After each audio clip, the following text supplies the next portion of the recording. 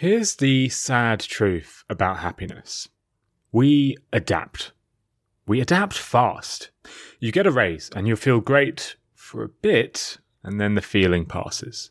You fall in love and you feel great, but eventually the feeling passes. You go on a run and you feel great, and then the feeling passes. We're told that happiness is cumulative. The more we have, the happier we are. But it feels like the opposite is true. Happiness isn't cumulative. It fluctuates. You can increase it, but only for a while. In today's episode, you'll learn why. You'll hear from happiness expert Casey Holmes about the science behind happiness, why feelings of happiness are fleeting, and tips for genuinely living a happier life. All of that coming up, but first, here's another podcast I'd recommend.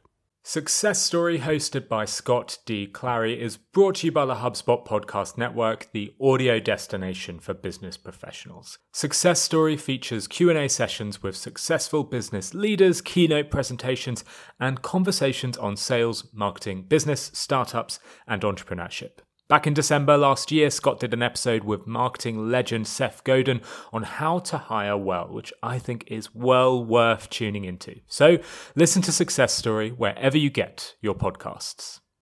So this phenomenon of happiness peaking and then quickly going back to the previous level, well, there's a name behind it. It's called hedonic adaptation. To walk me through it, I'll hand over to Professor Casey Holmes. She's professor at UCLA's Anderson School of Management, where she teaches a course called Applying the Science of Happiness to Life. Her best-selling book, Happier Hour, walks through her seminal research on happiness, and she's here today to talk me through hedonic adaptation. Here she is, explaining it. So hedonic adaptation is our psychological propensity to get used to things over time. So when you do the same thing again and again, you do the same thing over a long period of time, or you're with the same person over a long period of time, that thing or that person starts to have less of an intense effect on you. That is, we get used to things over time. We are adapting. As Cassie says, hedonic adaptation affects all walks of life, including love. In her book, she shared a study which analyzes the happiness of hundreds of individuals over a lifetime. This allowed the researchers to see what happens to happiness before and after someone gets married. The data revealed a mountain-shaped pattern that peaked on one's wedding day. The data showed an incline in happiness in the 2 years leading to the big day, and afterwards a steady decline in happiness, right back down to the baseline level of happiness. Within 2 years, individuals went from this peak level of happiness back down to a baseline, the baseline that they had in the 2 years before their wedding day. Now, it's good that we adapt in the circumstances when they're negative circumstances, as in, like, when we're subjected to negative circumstances, it's a really good thing that we adapt because it allows us to be resilient. It makes us tolerant. However, the bad thing is that we also adapt to the good stuff in life such that we stop noticing it as much. It stops having that same emotional impact on us. I mean, you see this sort of show up in lots of little as well as big ways. So a little way, just think about like how delicious that first bite of ice cream tastes. And then, the third still tastes good, the 10th less good. And then by the 15th, you're starting to feel pretty ill, right?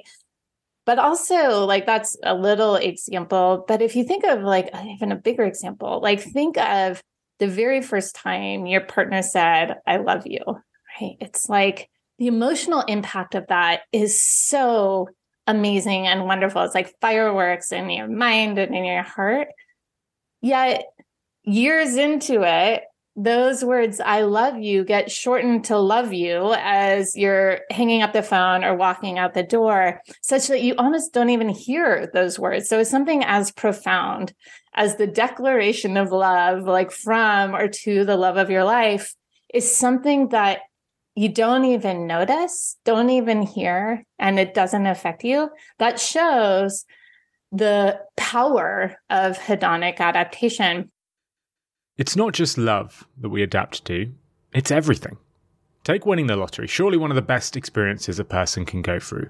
You win the lottery and suddenly you can clear off your debt, you can buy a new house, you can donate to a charity you love. And yet research cited in Cassie's book found that the average lottery winner sees their happiness return to baseline levels within 4 years of winning. 4 years and you adapt to something as life-changing as winning the lottery.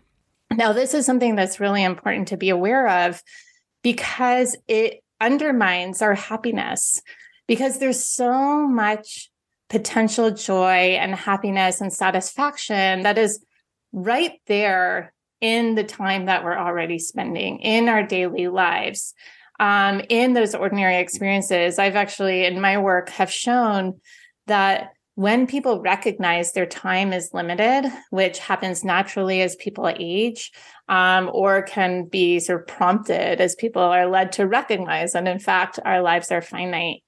When people feel like their time is limited, ordinary experiences produce as much happiness as extraordinary experiences. This is an important point. There is a way around hedonic adaptation, and paradoxically, it's not to want more, but to cherish what you already have. In her book, Cassie shares an experiment with college seniors that showed this effect at work. 6 weeks before the students graduated, the students were instructed to write about their college experience. Here's the twist. Some were told to write about how much time they had left until they graduate, but others were told to write about how little time they had left, that their graduation was fast approaching and that time was scarce. A couple of weeks later, these two sets of students reported their happiness. Here's what's interesting. Those who had been led to perceive their remaining college life as limited were happier. Those who thought about how little time was left enjoyed that time more.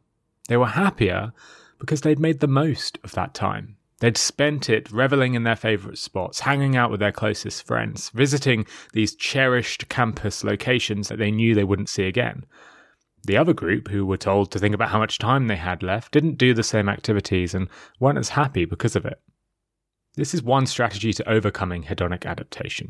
Note how time is scarce, rather than assuming it is limitless. But that's not all.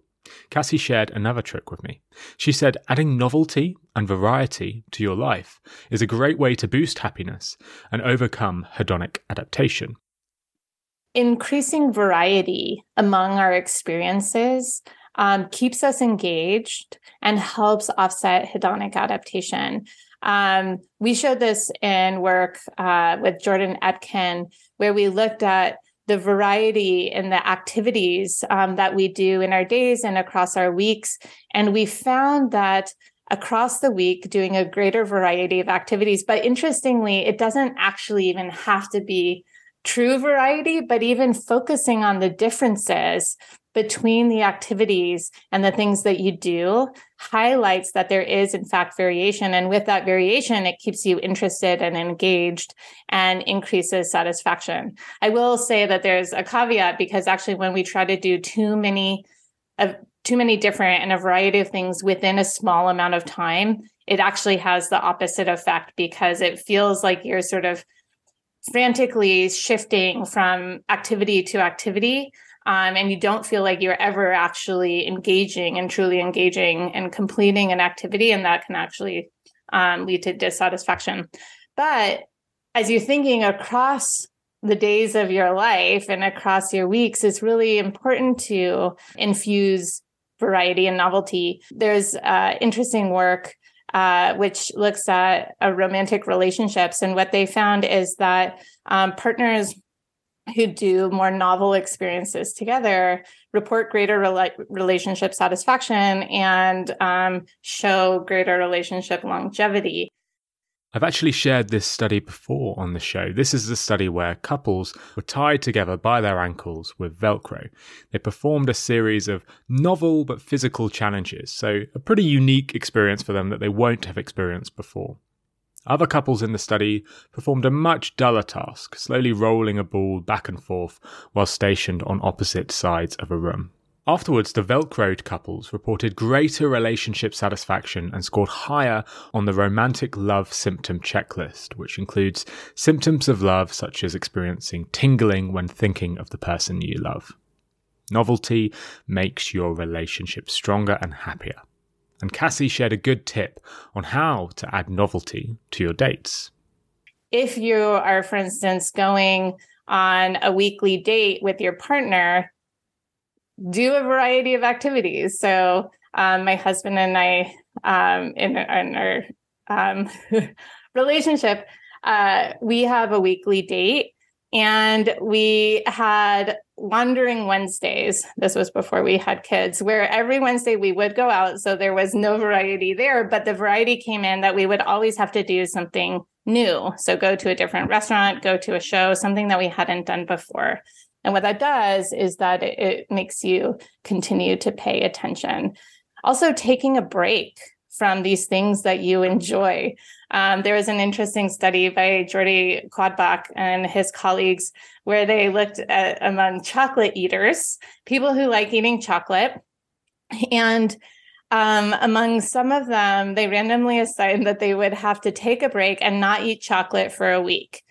And what they found was that although, there was no difference in the enjoyment of the chocolate before the week break between these two groups, a week later when they came back and that first chocolate that was eaten after the week, those who had taken a break and not eaten a chocolate for the week enjoyed the chocolate more. They said it tasted better, they savored it more.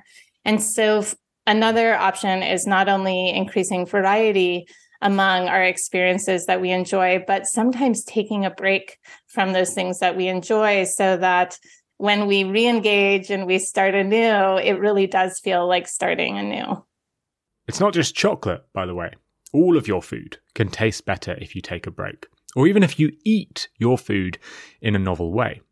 One experiment from Cassie's book showed that participants instructed to eat their popcorn using chopsticks instead of using their fingers as usual enjoyed the popcorn more than those who ate as usual. I've been testing this out. I've been eating more of my meals with chopsticks, even meals that traditionally aren't meant to be eaten with chopsticks. And I look pretty weird, but I think it works. It definitely forces me to pay attention to what I'm eating. Cassie's study with Jordan Etkin showed that chopsticks weren't actually necessary, though. Any type of novelty and variety would boost happiness. In their study, Cassie and Jordan told participants how to spend their day. They instructed half of the participants to spend their day doing many different and new things, and they instructed the other half to spend their day doing familiar and similar things. You won't be surprised at the result. By the end of the day, those who had done a variety of new activities were happier and more satisfied. Novel activities and cherishing what you have is a great way to beat hedonic adaptation. But of course, that is not all. After the break, Cassie shares 3 more tips to boost your happiness. All of that after a quick 60-second break. As many of you know, I have just quit my job to go full-time on Nudge. But prior to that, I spent my career working in startups. And startups aren't easy. It's long hours, small teams, tiny budgets. It makes marketing hard work, but it doesn't have to be. HubSpot for Startups can help grow your business without growing your stress. Their all-in-one platform connects your sales, marketing, and support all together. So you can increase your leads, you can fast-track your deals, smooth out support, and join a platform that more than 190,000 top brands trust. HubSpot also offer discounts for startups on their top-rated customer platform, and not the type of discounts that barely make a dent. So, if you're ready to boost your marketing without breaking the bank, look no further than HubSpot for Startups. To see how much you can save, visit hubspot.com/startups. Okay, back to the show. We have been talking through tips to boost your happiness. Many of them surprised me, but this tip didn't. Cassie says a great way to boost your happiness is plain and simple exercise. Here's why. When I ask people what they wish they had time to do but don't, There's a few activities that come up very often. Exercise is a frequent one. So often when we feel like we are time poor and we don't have time, one of the first things that we neglect is exercise. But this is bad because research has shown that exercise, and not extreme exercise, it's actually like even moderate exercise, but daily, has a significant influence on not just our health, but on our mood. When people exercise repeatedly, it is an effective way to offset anxiety. It's been shown to reduce depression, and it makes us happier. It boosts mood.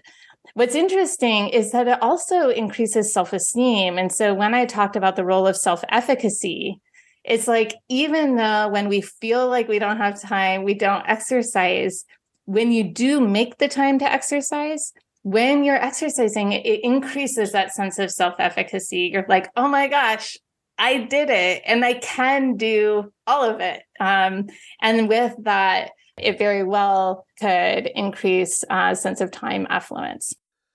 I think you get two benefits from exercise. Not only do you get the physiological benefits of a good workout, but for many forms of exercising, like running and walking and hiking, you also get a huge benefit from being outside. There's an incredible British study that looked at this. Using a smartphone app, the researchers were able to ask 20,000 Brits at different points of the day how happy they were.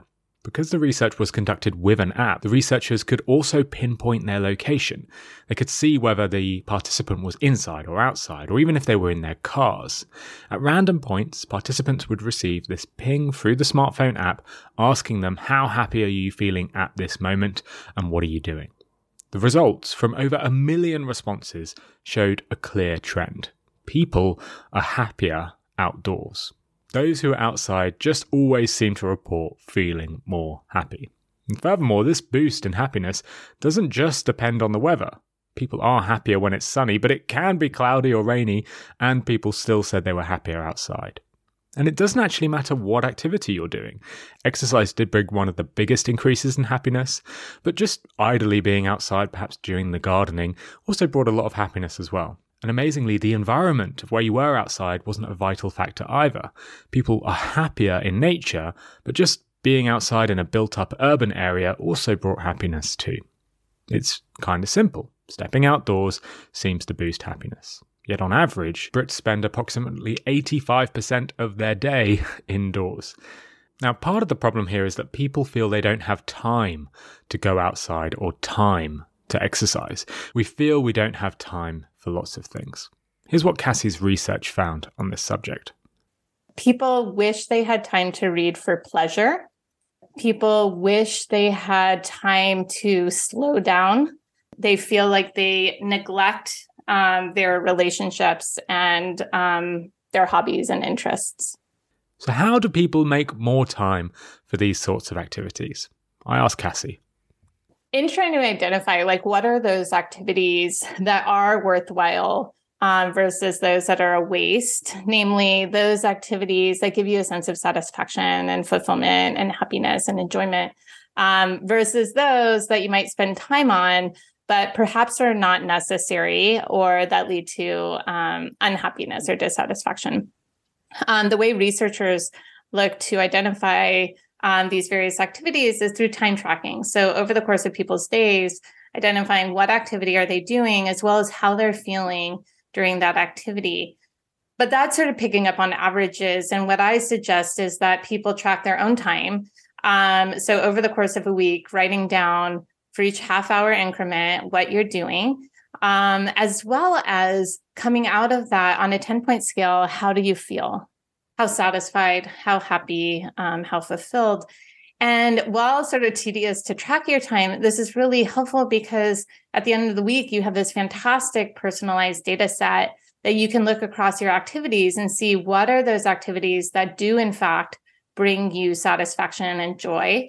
What are those activities that are emotionally draining or depleting or negative? As well as just how much time you spend across these various activities. Cassie's book shares numerous examples of people who have done this time-tracking task. She's got a pretty comprehensive list of the activities that bring the least happiness. I asked her what they were. Now, on average, looking at those activities that tend to be associated and contribute to the least happiness include commuting, work, and housework.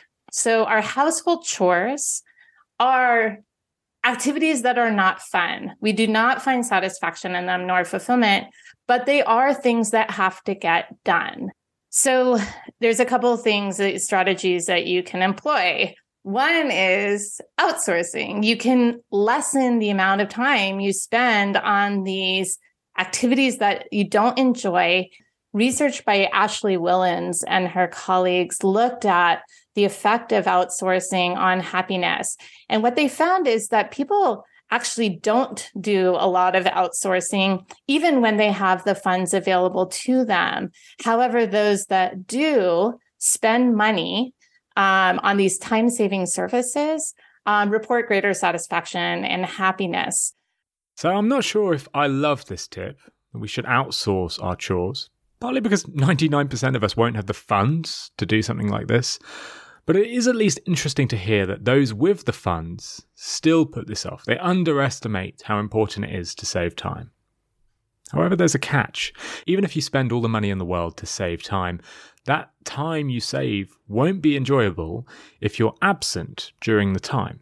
If you outsource your chores to a cleaner and a nanny, but still answer work emails during dinner with your family, you won't be any happier. If you get a babysitter but spend your date night looking at your phone, you won't be any happier.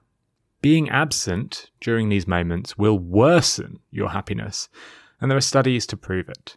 As you said, even if we've sort of gotten over the barrier that we are spending time on an activity that offers joy, if we are distracted and not paying attention during that activity, then we miss out on the potential happiness from it. And we're distracted a whole lot of the time. So research by Dan Gilbert and Matt Killingsworth, they had this study where they would sort of bling people over the course of their day and ask, what are you doing right now? And what are you thinking about right now? Are you thinking about what you're doing? Or are you thinking about something else? As well as how happy are you? And what they found was that we are distracted a whole lot of the time, nearly half of the time. That is 47% of the time. We are not thinking about what we are currently doing. And this is bad because when they looked at the relationship with happiness, we are also less happy when we are distracted. We are less happy when our mind is wandering to something else. And our tendency to be distracted is not dependent on the activity itself. So it's even when you're doing this wonderful activity that can offer happiness, that even during those moments, our minds have wandered somewhere else and we're missing out. So we have to figure out, how do we sort of minimize the likelihood that we are distracted?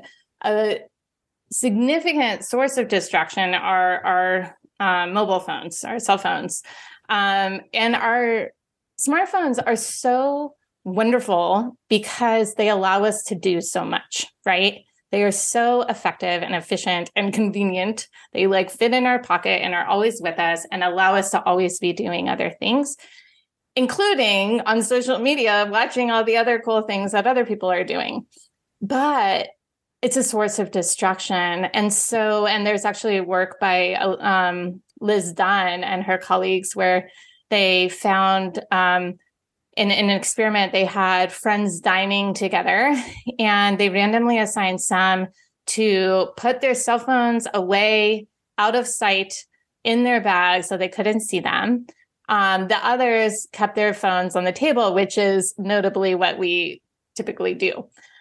And what they found was that those who had their cell phones put away out of sight enjoyed the dining experience more because they were more engaged. Those who had their cell phones on the table enjoyed their dining experience less because they were more distracted.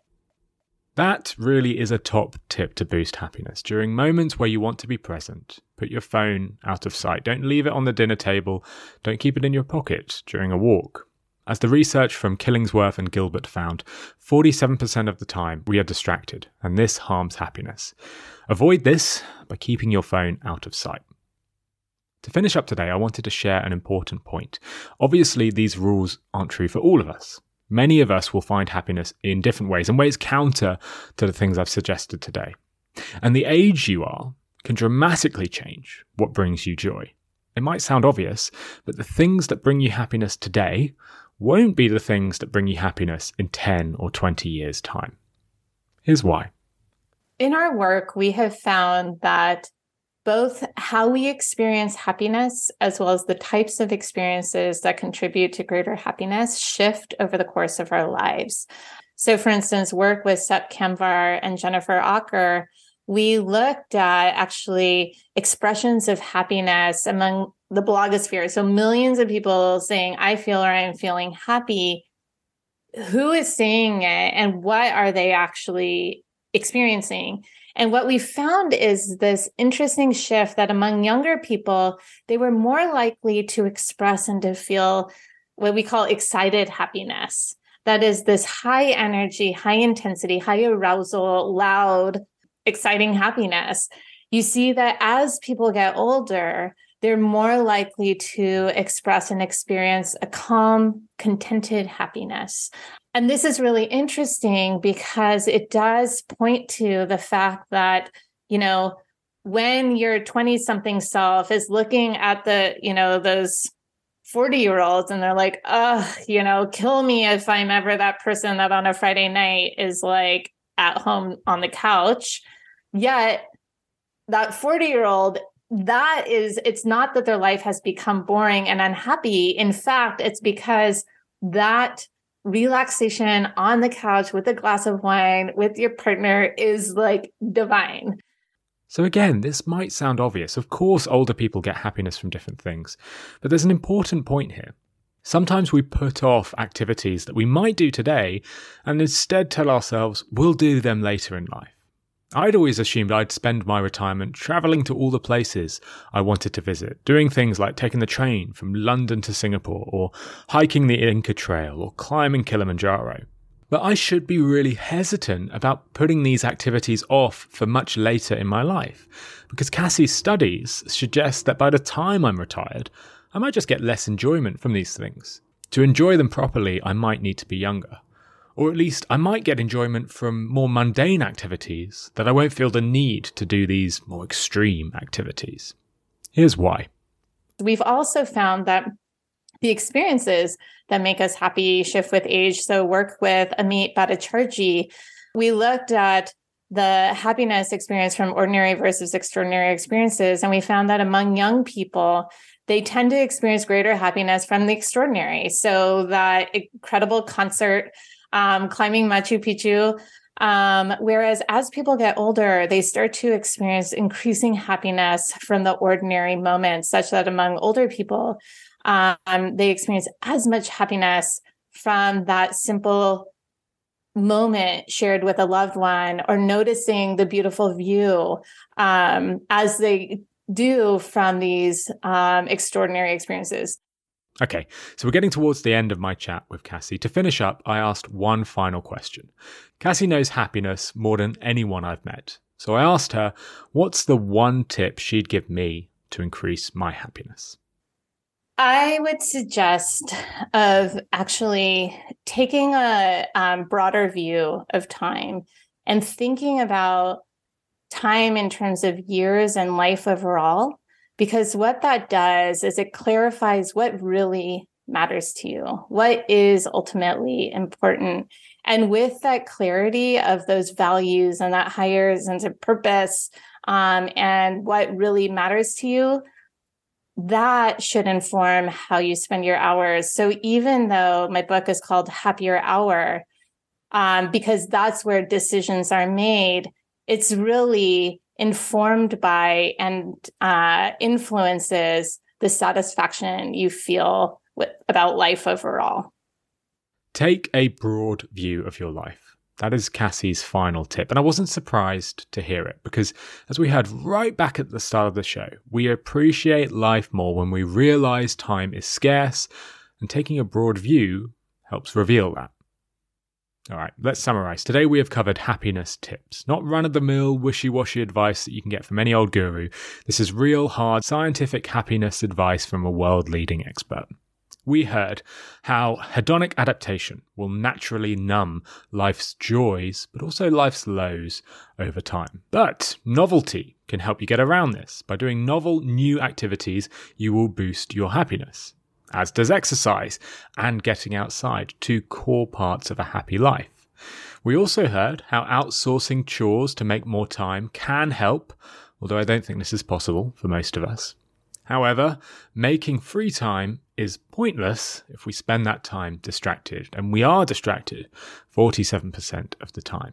So put your phone away, not just on the table or in your pocket, but actually somewhere else, and you'll be less distracted and you'll be happier. That is all for today, folks. I really hope you enjoyed today's show. If you did enjoy today's show, then I think you will love Happier Hour. That is Cassie's book, and I think it's a must-read. It's easy to understand, yet incredibly informative. If you're looking for tips to live a happier life, that is the book to check out. Don't forget to subscribe to my newsletter for exclusive content, including more of Cassie's tips for living a happier life. You can sign up at nudgepodcast.com and click newsletter in the menu, and you'll get a tip every single week. Thank you so much for listening. You can, as always, find me on Twitter. My name is Phil Agnew and my handle is P_Agnew. That's AGNEW. Feel free to send me a message or a tweet. I'd love to hear from you. Okay, thanks again for listening to this episode of Nudge.